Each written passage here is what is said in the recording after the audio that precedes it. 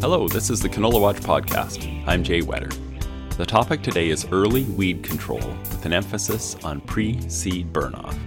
My guests are... I'm Clark Brenzel. I'm the provincial specialist in weed control with Saskatchewan Ministry of Agriculture. Ian Epp, agronomist with the Canola Council of Canada. This podcast ended up going a little longer than average, so I'm going to repeat the concluding statements right here at the beginning before we get into the full conversation. We start with Ian's key takeaway and then Clark's. If I had one thing that I would like growers to do this season with their pre-seed burn-off, would be to add a tank mix partner to their glyphosate and spray as early as you can. As soon as you can get into the field with your sprayer, start applying that burn-off. Your sprayer can travel a lot better on fields that aren't suitable for seeding. And so get that stuff done early over all your fields and then start seeding. Now here's the conversation from beginning to end. All right, guys, we'll start with you, Clark. Why is early weed control so important? Just about every researcher that's done any work through the 80s, 90s, early 2000s, and maybe a little bit into the teens here in the 2000s has done work on early or time of weed removal in crops.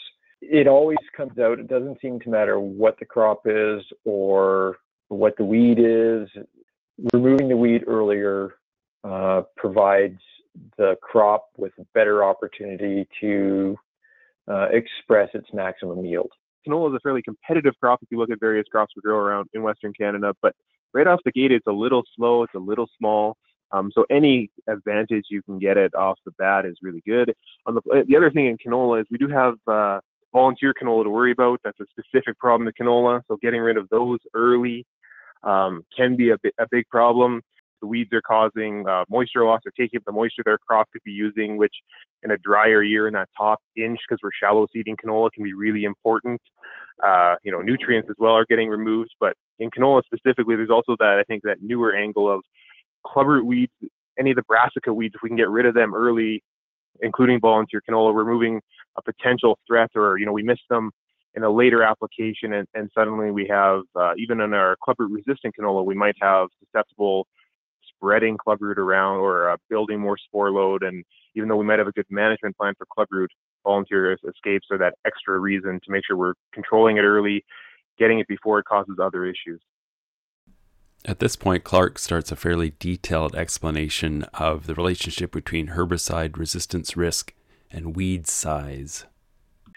In the area of non-target site resistance, or the other name for it is metabolic resistance, that if you wait for that plant to get to a larger size before you apply the herbicide to it, then what's happening is you're getting a concept called biodilution. And by extension, what you're doing is that you're reducing the rate that's being applied to that weed. And by doing that, you're providing more opportunity for that weed that may have that trait of being able to break down that herbicide quicker, reduce its translocation, manage that herbicide within the plant to collect it and put it into a garbage can within the plant. You're giving that plant the opportunity to take advantage of that mechanism that it may have in it and allow that plant to persist. Whereas if you're applying at an early stage, you're getting the maximum rate possible into that weed, and you have less chance of finding that individual that has a slight advantage to the basic population for being able to manage that herbicide within the plant outside of a target site mutation. Okay, so let's go down that rabbit hole just for a sec. You're saying that as the plants are getting bigger, so that they're a bigger target, so they should be taking on more herbicide, but even so, the ratio of herbicide or active ingredient to the size of the plant is less? The ratio of surface area to volume of the plant ends up being less. So what happens is that as your surface area increases by double, your volume increases by triple, as kind of a very simplistic example. So as that plant, let's say that plant goes from the 2-leaf stage to the 6-leaf stage, and let's just say for simple math that you're saying that that's a 3 times increase in surface area, which is probably a little more than that because you're getting bigger leaves occurring. You're getting a 9 times increase in volume of that plant. So you're getting less and less concentration of the herbicide within the body of the plant. On that note, then, this, I think you said metabolic. Do we have any cases of that in Western Canada, or is this theoretical at this stage? There's a couple of cases. One place where we do find it quite frequently is in glyphosate resistance. And metabolic is one pathway under that non-target site class of resistance, in that it's taking many genes in order to develop resistance versus just that one mutation that you get with a target site type resistance. An example would be glyphosate resistant kochia. Is the target site is still susceptible in those kochia plants that are resistant. There's just many more target sites spread throughout that resistant plant. And so what happens is it binds with all the glyphosate that gets applied to that plant. And then there's lots of that target site left over for the plant to still continue to grow. One of the species that we're aware of that actually takes advantage of that sort of true metabolism type activity is green foxtail or wild millet resistance to group 2s. And so typically what we'll find with group 2s is that it'll be a mutated target site that results in resistance. But in the case of green foxtail, there's several cases out there that we're finding that plant is able to break down that group 2 herbicide in the same way that, say, a wheat plant would be able to break it down. The bottom line, again, is that this is another reason why early weed control is preferred. Exactly. Ian, anything more on that topic before we come back to the timing? No, I was just thinking back to the timing. So you're losing staging on some of these plants. Your effective dose is less on some of these plants if you're waiting. If we look at some of the tank mix partners or even some of the chemistries we're using on certain key weeds like kochia, you also want to spray early just because we're going to lose staging on them, right? Some of them are only effective when the plants are really small. And so spraying early on that, or if we, especially in a year like this, or maybe we didn't have a lot of fall weed control, some of those winter annuals that are overwintering could be kind of large. And again, we're going to lose staging if we don't spray early. So there's the herbicide resistance aspect. There's also just the plant size. Big plants are a lot harder to kill. We're going to have to up our dose. We're going to have to, we're going to say we might start to lose a few options that just aren't effective on a really big overwintering plant. So another reason to be spraying early.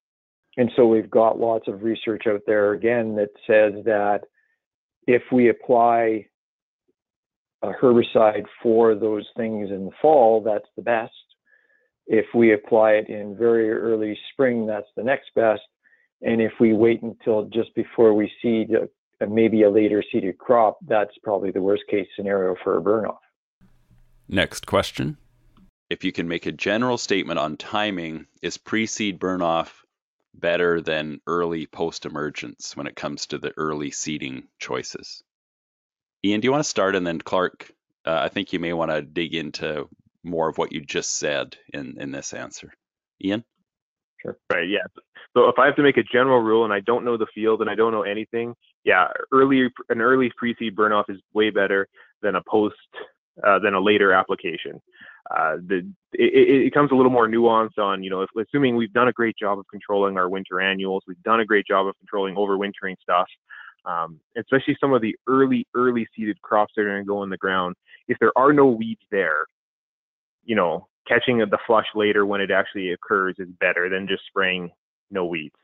But assuming there are weeds in this field, an early application is generally a better way to go. Assuming we can put a good dose on, we can get a good application on, it's not too cold, or it froze the night before, and so we're getting a poor application. But assuming we can get a good application on and kill, and there are weeds there to kill, and we can kill them earlier is better.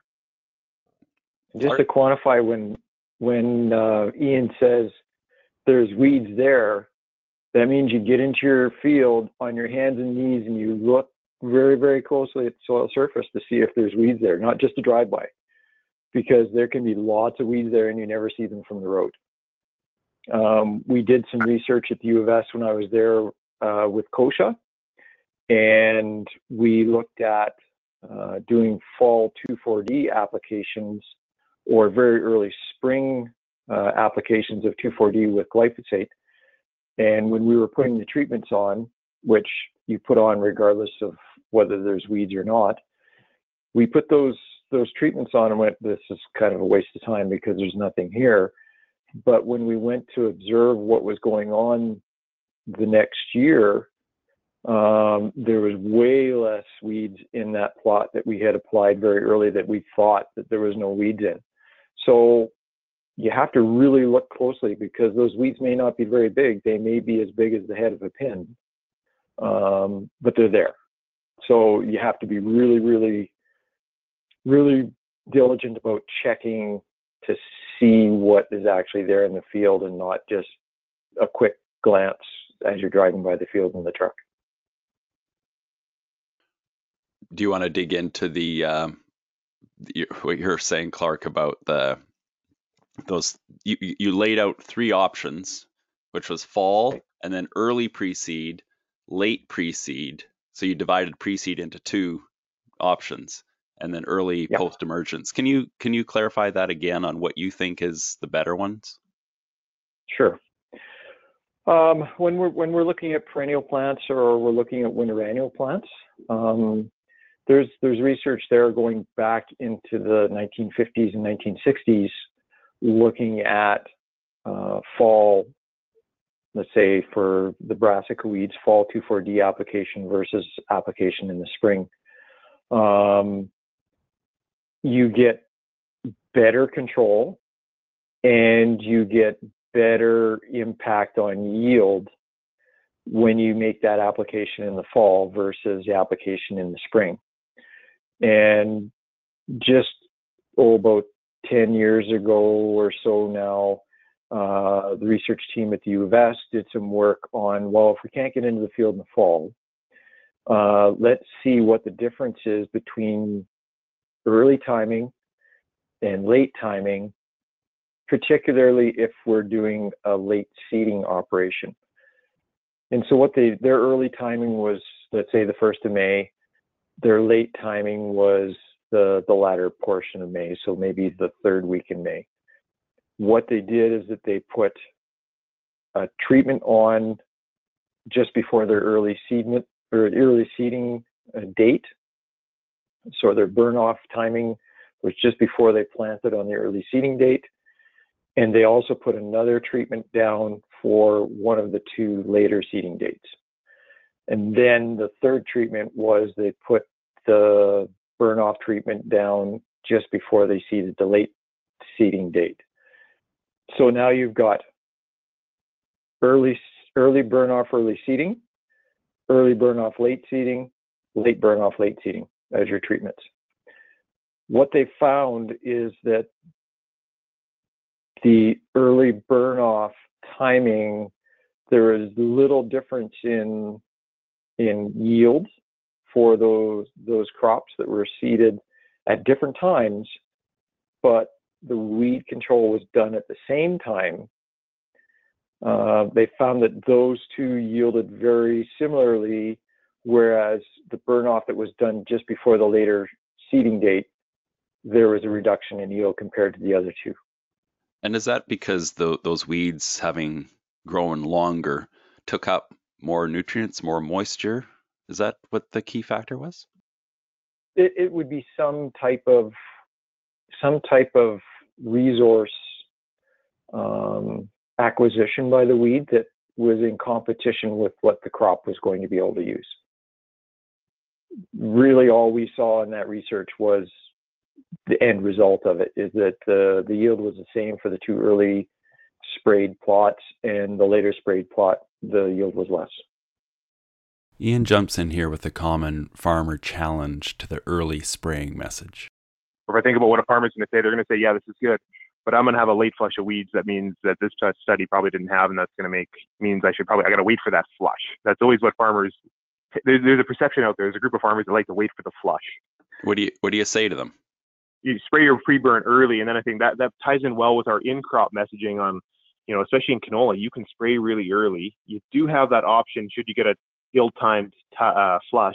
You do have that option for that second in-crop application, which isn't always necessary, but you do have that. So you can spray that first application really early in season, and then you've kind of checked all the boxes. You've got that early season weed control with all its various benefits, and then that in-crop application happens nice and early. And then, if you go a bit early, if there is a later flush, you could go again if needed, but you might be fine with one really early season in-crop application. Keeping in mind that there are certain weeds like cleavers that will have an impact on the final product if they're present as dockage, and have a significant impact on the person that's buying that grain for their crushing operation. With that kind of caveat in mind, let's assume that we're not dealing with cleavers per se, and we're dealing with another weed that's just strictly a competition issue. If you have a weed that emerges roughly a week after the crop, it will have no impact on yield versus that weed never showing up.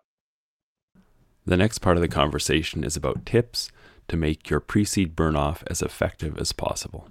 How do you make the most of a pre-seed burn-off when it comes to timing or daytime conditions, frost risk, that kind of thing? Rates are important. Tank mixing is important.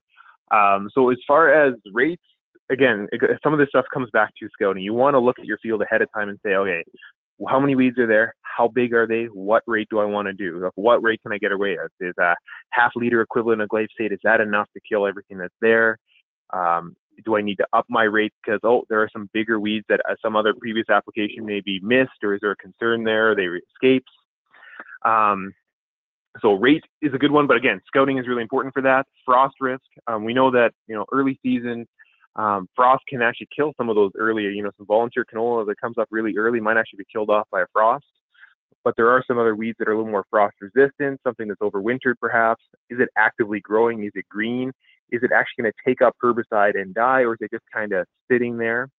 Again, if we apply the herbicide a bit too early or on just after a hard frost, could be that we don't actually get that control. Daytime conditions, again, you want, above 10 degrees is ideal. Warmer is better. So if you have to cherry pick when to be spraying, usually that warm afternoon, is there a frost coming? Environmental conditions, especially on the edges of the spray season, are fairly important. So that's something to keep an eye on. And sometimes there's not a lot of great opportunities. Again, going back to, some of the herbicide layering, having that insurance of having something kicking around. What happens if we get a week of rain, or if it's cold every night and it's almost freezing, or you're not sure if it's going to freeze, or it's really windy? Having something, doing a little bit of the work is really helpful in these cases. Sometimes we don't have a lot of great spray windows early season. So again, if you have that opportunity early where it is warm enough, the frost risk is low, you have weeds that are actively growing, it's a great time to make take advantage of that and get some spraying done, regardless of when you're going to see the crop. And with those weather conditions and daytime conditions, generally, like if we kind of have to look at the specific herbicides and the way that they work within the plant a little bit. And if we look at glyphosate, which is going to be our kind of foundation product for our burn off, that product relies on good sunshine and warm conditions in order to work optimally. So you want to make sure you do it on a sunny day that has the opportunity to get warmer later in the day. And keep in mind that on that sunny day, you're going to get some microclimate at the ground level as well, where you've got sunshine coming down and beating on that ground in between the stubble and warming that area up in between the stubble, whereas the air temperature at a couple of feet above that may not be as warm as it is actually down at the ground level. So kind of keep that in mind as well. But what's really important for those daytime conditions is for the sunny conditions and the warm conditions is for those more established plants like perennials and winter annuals. They've got that bigger root system, and that's the target of your application. And so you want to make sure that if you've got those species in the system, that you give that glyphosate the best advantage by putting it on in that warmer, sunnier day. If you've just got annual seedlings there and you happen to get the glyphosate on where it's a little bit on the cooler side and maybe not as sunny, or maybe the sunshine kind of goes in and out, a little bit overcast or partly cloudy or whatever. That stuff, even if all you're doing it gets trapped in the leaves and all you do is burn the leaves off, for small seedlings, that's fine, because they'll die, because they need those early leaves to kind of get launched off and going.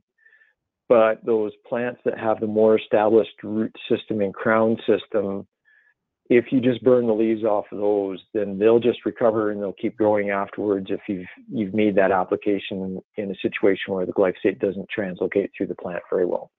Ian, anything more on that before we go to tank mixing? Well, this kind of actually would segue us into tank mixing a little bit. Water volumes. Glyphosate is one that you can use at lower water volumes and it's fine. But if we are adding tank mix partners, looking at how those herbicides work, some of those or more of those chemistries are contact-based chemistries, and so water volume becomes a lot more important. So, if you're looking, especially when we're targeting tiny weeds, we want to get a good dose to them, and we're trying to get coverage on some of these weeds. Water volume is really important when we're adding a tank mix partner to our glyphosate. The other thing we also have to kind of keep in mind is our water quality. That one of the other reasons that we reduced water volumes with glyphosate is to reduce the impact of hard water antagonism. And so if we're increasing our water volume now with our burn-off application to accommodate those contact herbicides, we need to kind of keep in mind what about our water quality situation. And if we have hard water, we have to make sure that we add that ammonium sulfate or other water conditioner in there that will counteract the hard water ions in that solution. And ammonium sulfate is pretty much the universal management tool for those hard water ions. We close with a conversation about tank mixing. Yeah, so there's two main reasons why we would add a tank mix to the pre-seed glyphosate. The first one is resistance management, reducing that selection pressure, having two effective modes of action. Hopefully, we're reducing the selection pressure on glyphosate being the pillar, the backbone of our no-till agriculture in Western Canada. We really need to keep that as an effective mode of action.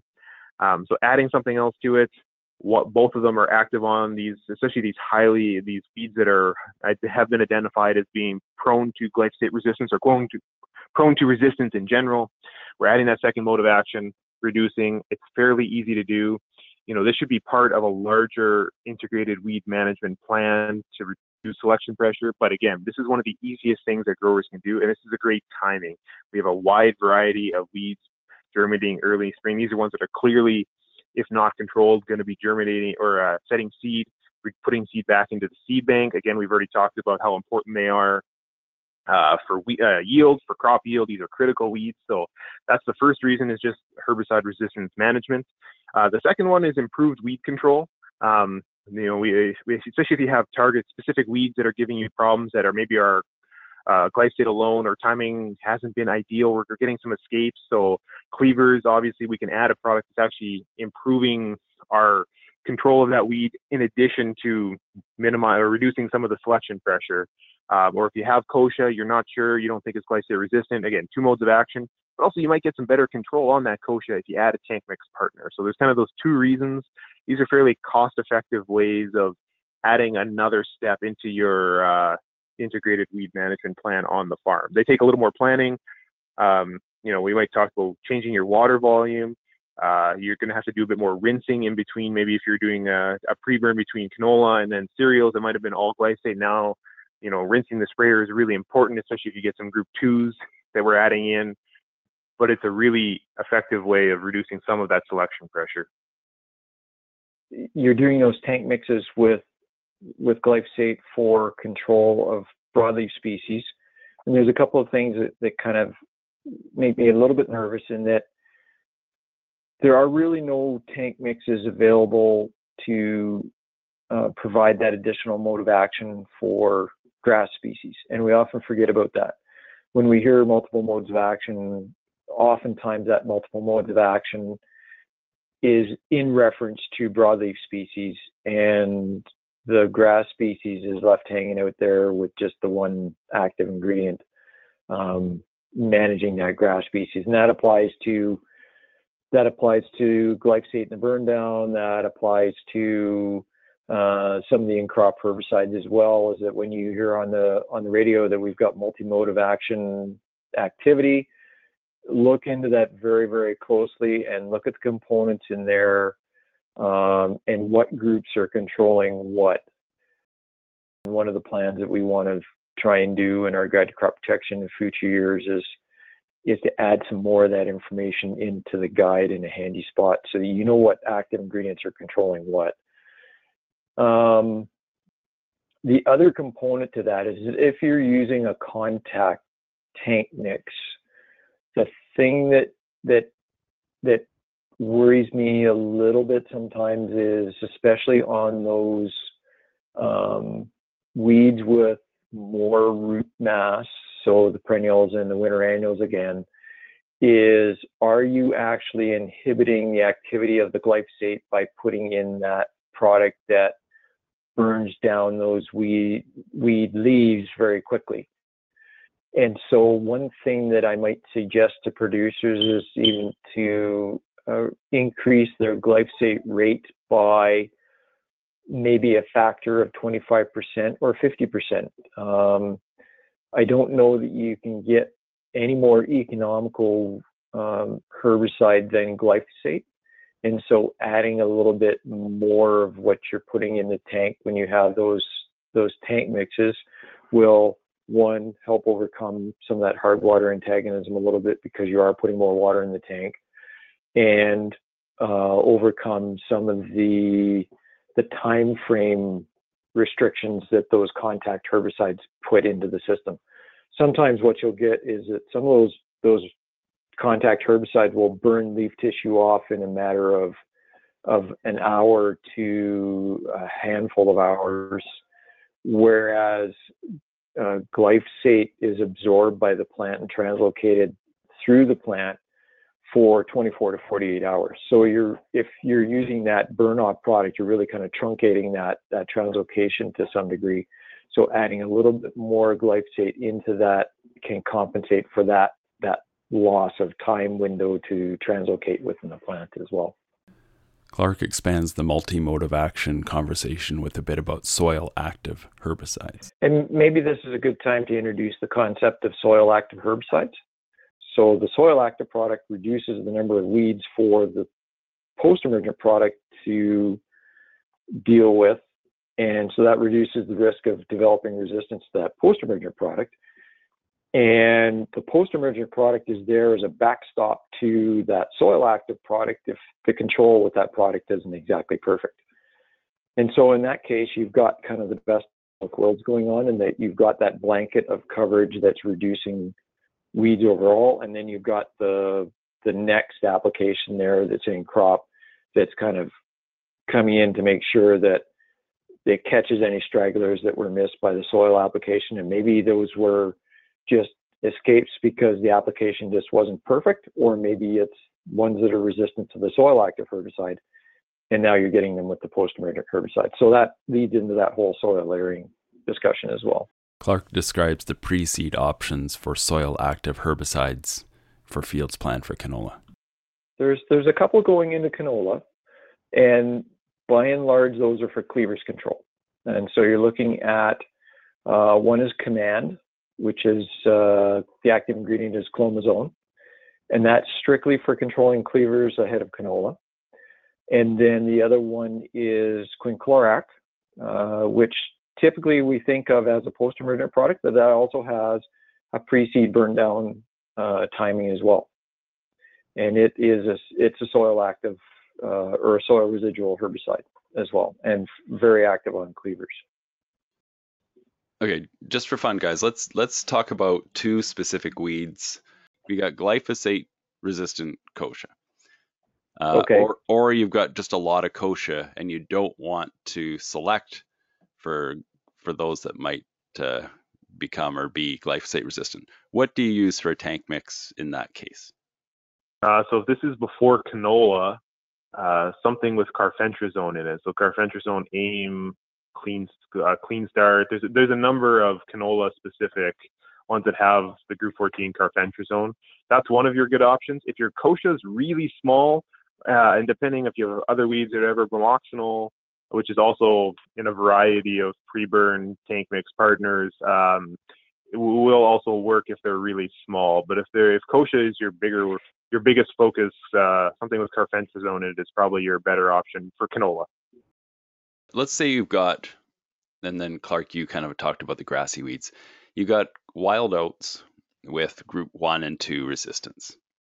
The options that we've got there now is to look at something like a fall group 3 application or very early spring group 3 application prior to canola, in order to add another active ingredient in there to backstop the glyphosate and help reduce the selection pressure.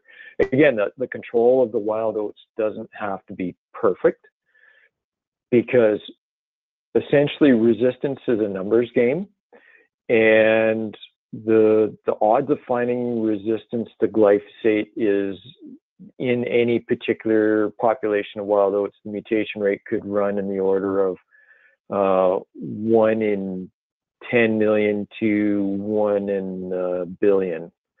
So the odds are really, really low.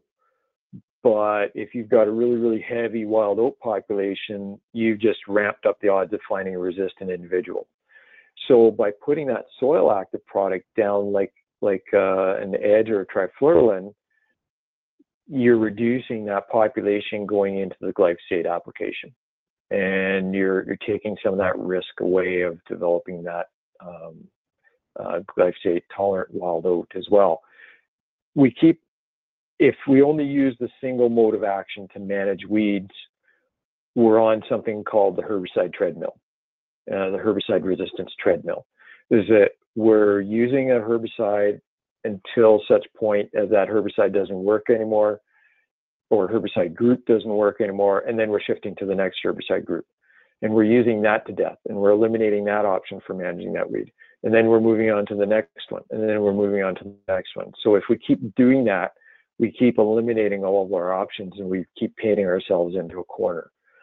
So if we say there's a 1 in a 10 million chance of finding resistant individual to group 3, which is a fairly robust herbicide as far as resistance goes generally, and then you combine that with the risk of finding a resistant individual to, again, glyphosate, a fairly robust herbicide from the resistance standpoint, again, 1 in 10 million to 1 in 100 million. So if you combine those together, it's the number of zeros you've got in that string that is your defense against resistance. I think we're done, but what I'd really like to collect from the two of you is a 1-sentence soundbite conclusion. If you could wrap everything up, if you want farmers to do one thing this year with regard to pre-seed burn off, what would it be? If I had one thing that I would like growers to do this season with their pre-seed burn off, would be to add a tank mix partner to their glyphosate and spray as early as you can. Clark, what's your 1 sentence? Don't put off till tomorrow what you can do today. So that essentially is as soon as you can get into the field with your sprayer, start applying that burn off and keep burning off until you can't burn off anymore. And the field may not be suitable for your seeder, but your sprayer can travel a lot better on fields that aren't suitable for seeding. And so get that stuff done early over all your fields and then start seeding. Thanks, guys. But they're not done. And and maybe just to emphasize that, remember, you're farming the crop, not farming the weeds, but the weeds have a big impact on how you farm your crop. Yeah, the one thing that we talked about it just a touch, but like the good scouting, that's the fundamental for all of these things. You need the right information to make the decisions. You know, what tank mix partners can I apply? Like any of these things we've talked about, it all comes down to actually boots in the field, scouting to see what's going on to make those decisions. Like you can't overemphasize the importance of that. Know what you're putting in your tank. Keep in mind that there's over 270 brand names of herbicides in our guide to crop protection, but there's still only about, let's say, 60 active ingredients in there. And really there's only about 30 to 40 that get used in annual crop production on an ongoing basis. So you can whittle down that pool of candidates pretty quickly by understanding your active ingredients. Thanks, guys.